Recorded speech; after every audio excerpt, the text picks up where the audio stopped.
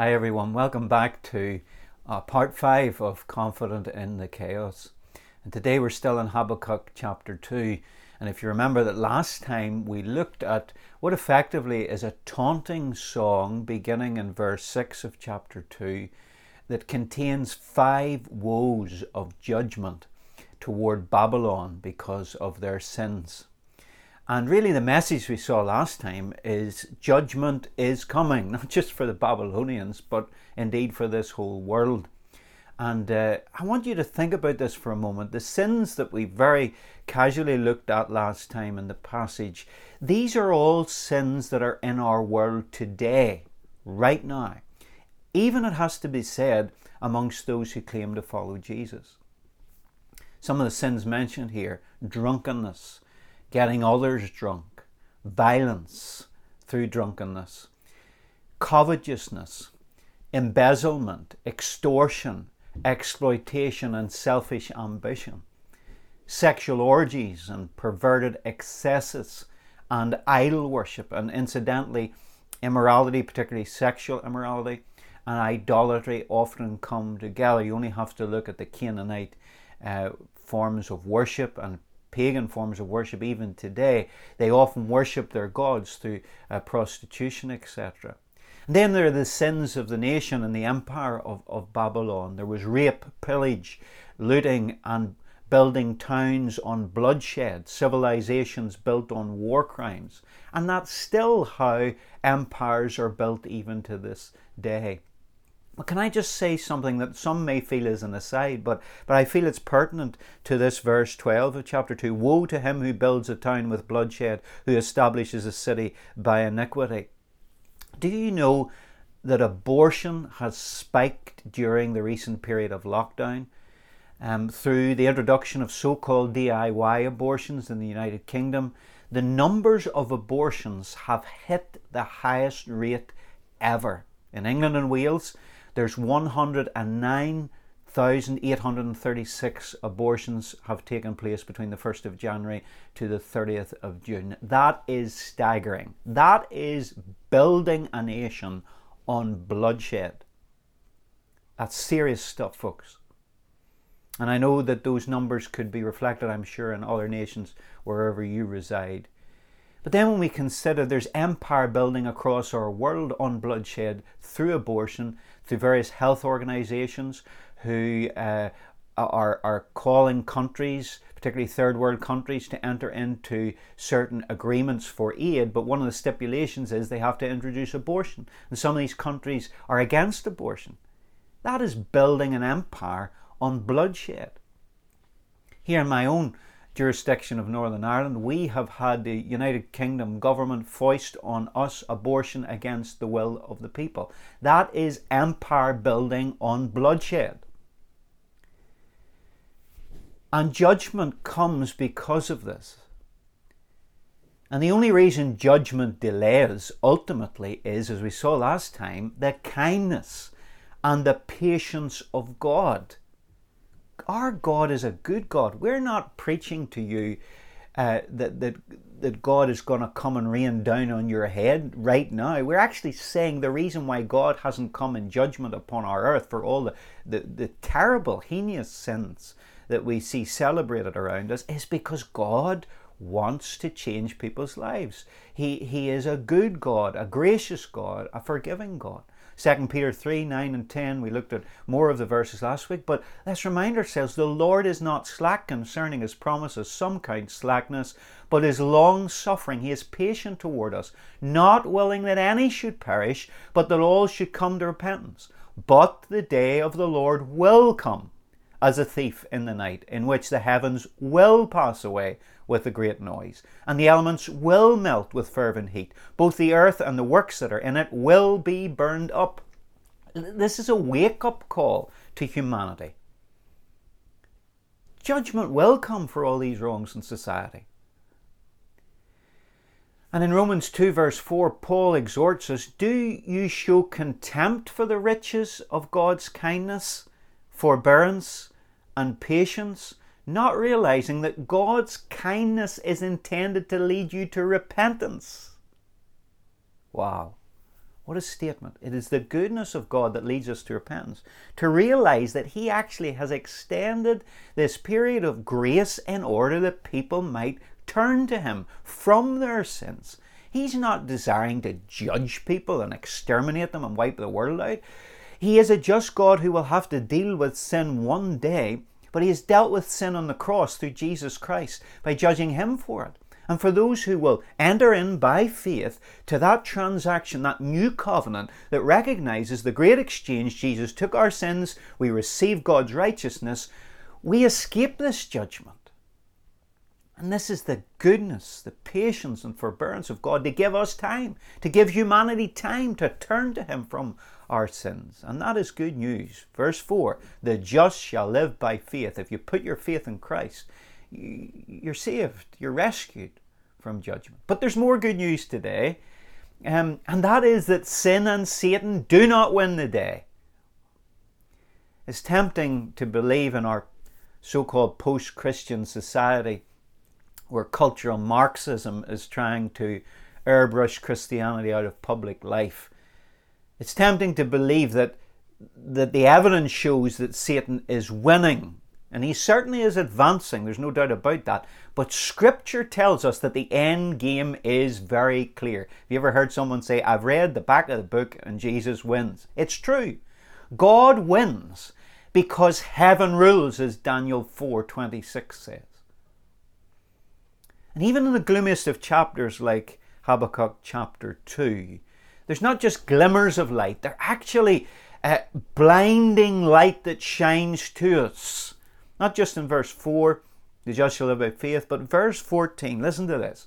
For the earth will be filled with the knowledge of the glory of the Lord as the waters cover the sea.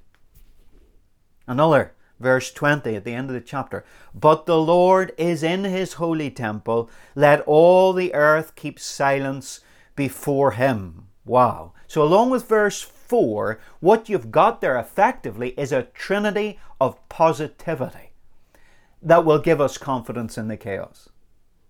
So I want us to think of this trinity of positivity today. Well, first of all, we've spent quite a bit of time looking at verse 4 of chapter 2. The just shall live by his or her faith. And so what that's teaching us, if we're be confident in the chaos, whatever that chaos is, faith is the key to overcome.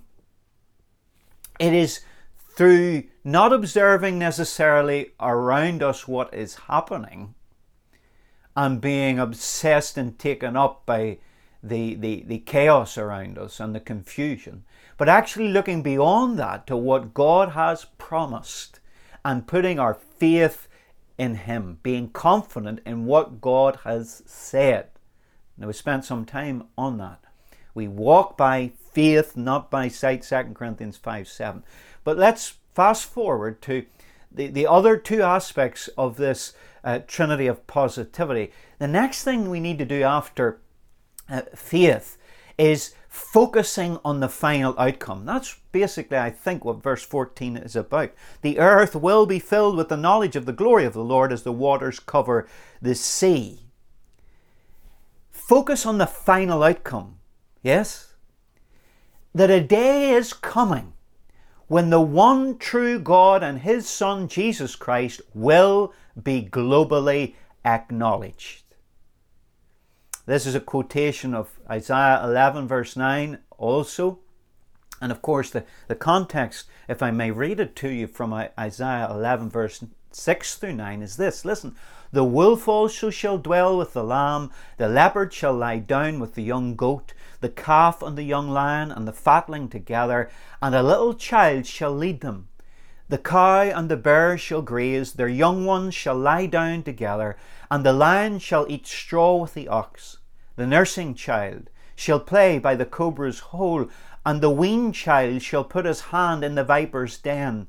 They shall not hurt nor destroy in all my holy mountain, for the earth shall be full of the knowledge of the Lord as the waters cover the sea. Now please notice, these two verses here in Habakkuk, verse 14 of chapter 2 and Isaiah 11 verse 9, it doesn't just say that the earth will be filled with the glory of the Lord, and that's amazing when that's going to happen. But it says it will be filled with the knowledge of the glory of the Lord. All creation will have knowledge of God's glory. They'll actually recognize it. And it's not just God saying here, you Babylonians, you Assyrians, and all who have afflicted my people, and all you wicked nations, you're going to have a knowledge of my glory one day in judgment. It's actually describing how all of creation will have a knowledge of the glory of the Lord. Didn't Paul say in Philippians 2, verse 10 and 11, that at the name of Jesus, every knee shall bow, of things in heaven, things on earth, and things under the earth. That's heavenly beings, earthly beings, and beings, spiritual beings under the earth. And that every tongue should confess that Jesus Christ is Lord, to the glory of God the Father. Now listen, if you're going to have confidence in the chaos globally and in your own personal trials and tribulations in life, you're going to have faith as the key to overcome, but you're going to have to also focus on the outcome, the end game, the result of this great, wonderful story of the good news of the gospel and the kingdom of God, that Jesus Christ will be declared and acknowledged as Lord, and his glory will cover the earth as the waters cover the sea. Wow. And then the third aspect of this trinity of positivity is fear not, God is on the throne. Faith is the key to overcome. Focus on the final outcome, but fear not, God is on his throne. And this is verse 20, chapter 2, Habakkuk. But the Lord is in his holy temple. Let all the earth keep silence before him. And so what we're seeing now is all the earth is silent because God is about to demonstrate his power in judgment. Now, I know most of the world doesn't believe in this. And I have a suspicion neither does much of the church believe in the judgment of God. But we see this reflected also in the Psalms, many other scriptures, but Psalm 11, 4 through 7 says, The Lord is in his holy temple, the Lord's throne is in heaven, his eyes behold, his eyelids test the sons of men. The Lord tests the righteous, but the wicked, and the one who loves violence, his soul hates. Upon the wicked he will rain coals, fire and brimstone, and a burning wind shall be the portion of their cup. For the Lord is righteous, he loves righteousness, his countenance beholds the upright. And what you've got here is, in contrast to the silent idols that can't rescue the Babylonians or any other pagan people, in contrast to idols that are silent, you've got the people of humanity silent before the knowledge of the glory of God. In fact, it's all creation is struck dumb before God, who is coming in judgment. Wow. Now, this is a trinity of positivity. It's positive for those who believe in Jesus as Messiah, Savior and Lord. You see, Jesus is coming again. And there's two aspects to his coming. He's coming in judgment for those who don't believe, for those who are wicked. But he's coming to rescue, and he's coming to reign with those who believe in him as Savior and Lord. This is what the Bible teaches. It may be very unpopular in our postmodern age, in our politically correct, or all-inclusive, in a religious sense, existence today. But this is what Scripture teaches. This is what Jesus said was going to happen. And you see, what we need, not just in our world, but actually what the church desperately needs, is an outpouring of the fear of the Lord upon us. Our God is good. He is gracious. He is patient, He is forbearing, He is long-suffering. That's why judgment hasn't come yet. That's why we're living in a time when we can say, listen, sinner, repent. We're sinners who've repented, and we can come and know forgiveness through the blood of Jesus. We can have our sins taken away. We can have a new life. We can actually see in the spiritual sense the kingdom of God coming on earth as it is in heaven right now. We can see down payments, deposits in kind before Jesus comes. But ultimately, our message also is that there's a great day of reckoning coming. When people will be judged, this world will be judged. And Jesus Christ will come to rule and reign in righteousness on this earth. And in that day, we celebrate as Christians. There'll be a knowledge of the glory of the Lord among all people, all nations, all creatures. I want to challenge you here today. Are you ready for that day? Are you ready for the second coming of Jesus Christ? Are you ready? Do you have a knowledge of the glory of the Lord now? Where do you stand with Jesus Christ? Will He come as your Saviour, or will He return as Judge?